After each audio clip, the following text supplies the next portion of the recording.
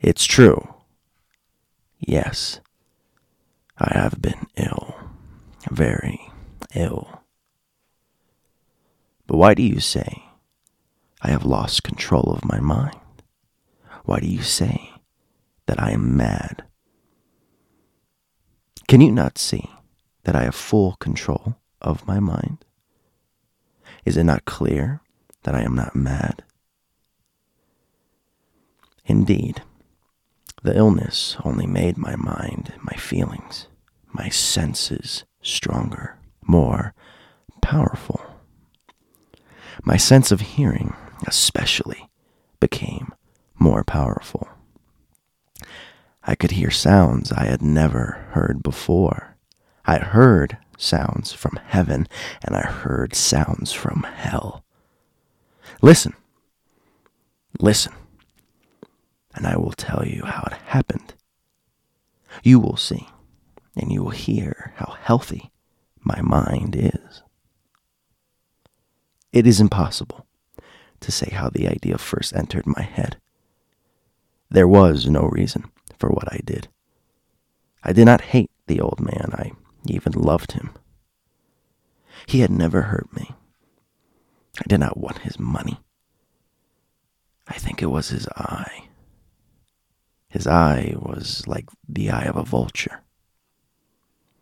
The eye of one of those terrible birds that watch and wait while an animal dies, and then fall upon the dead body and pull it to pieces to eat it. When the old man looked at me with his vulture eye, a cold feeling went up and down my back. Even my blood became cold. And so, I finally decided I had to kill the old man and close that eye forever. So you think that I am mad? A madman cannot plan. But you should have seen me. During all of that week, I was as friendly to the old man as I could be, and warm and loving. Every night, about 12 o'clock, I slowly opened his door. And when the door was opened wide enough, I put my hand in, and then my head. In my hand, I held a light covered over with a cloth so that no light showed. And I stood there quietly. Then, carefully, I lifted the cloth just a little, so that a single thin, small light fell across that eye. For 7 nights I did this. 7 long nights, every night at midnight. Always the eye was closed, so it was impossible for me to do the work. For it was not the old man I felt I had to kill. It was the eye, his evil eye. And every morning I went to his room, and with a warm, friendly voice, I asked him how he slept. He could not guess that every night, just at 12, I looked at him as he slept. The 8th night, I was more than usually careful as I opened the door. The hands of a clock move more quickly than did my hand.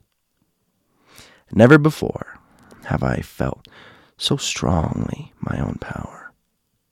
I was now sure of success. The old man was lying there, not dreaming that I was at his door. Suddenly, he moved in his bed. You may think I became afraid, but no. The darkness in his room was thick and black. I knew he could not see the opening of the door. I continued to push the door, slowly, softly. I put in my head. I put in my hand with the covered light. Suddenly, the old man sat straight up in the bed and cried, "Who's there?" I stood quite still. For a whole hour, I did not move. Nor did I hear him again lie down in his bed. He just sat there, listening. Then I heard a sound, a low cry of fear which escaped from the old man. Now I knew that he was sitting up in his bed, filled with fear. I knew that he knew that I was there. He did not see me there. He could not hear me there. He felt me there. Now he knew that death was standing there. Slowly, little by little, I lifted the cloth until a small light escaped from under it to fall upon that vulture eye. It was open, wide open, and my anger increased as it looked straight at me. I could not see the old man's face, only that eye, that hard blue eye, and the blood in my body became like ice. Have I not told you that my hearing had become unusually strong? Now I could hear a quick, low, soft sound, like the sound of a clock heard through a wall. It was the beating of the old man's heart. I tried to stand quietly, but the sound grew louder. The old man's fear must have been great indeed. As the sound grew louder, my anger became greater and more painful.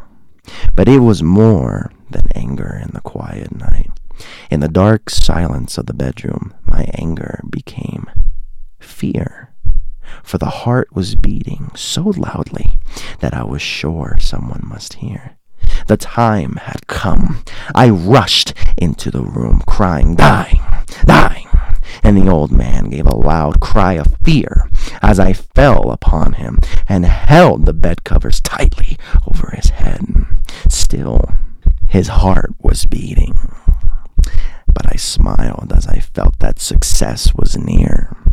For many minutes that heart continued to beat, but at last the beating stopped.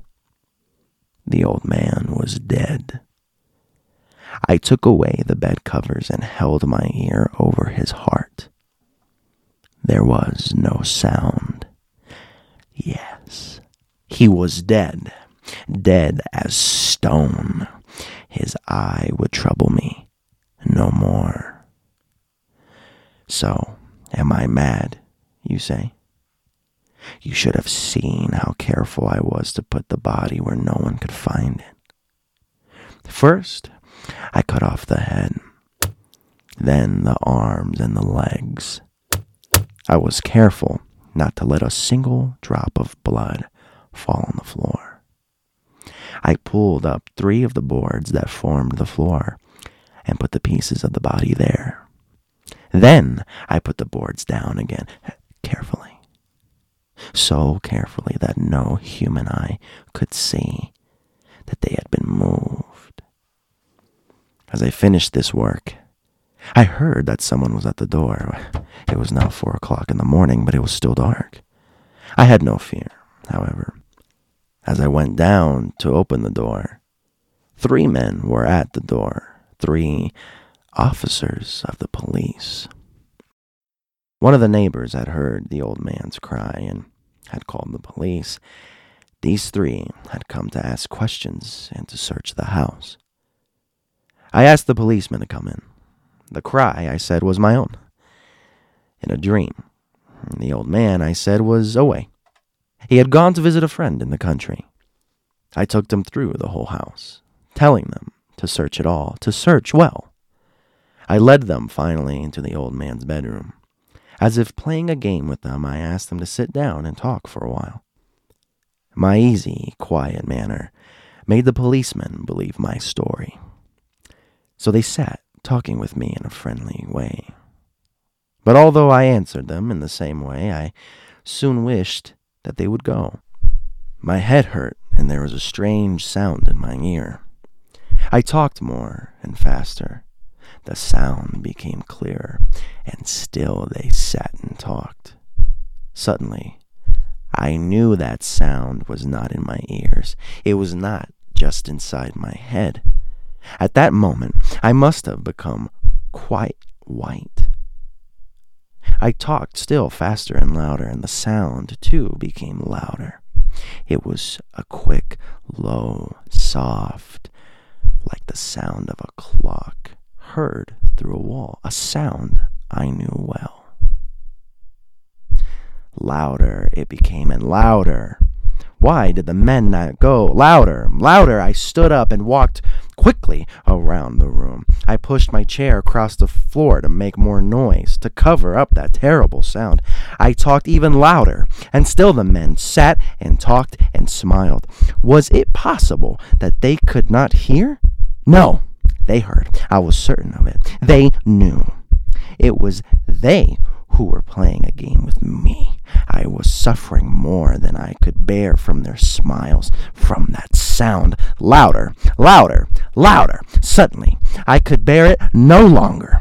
I pointed at the boards and cried, "Yes, yes, I killed him. Pull up the boards and you shall see. I killed him." But why does his heart not stop beating? Why does it not stop?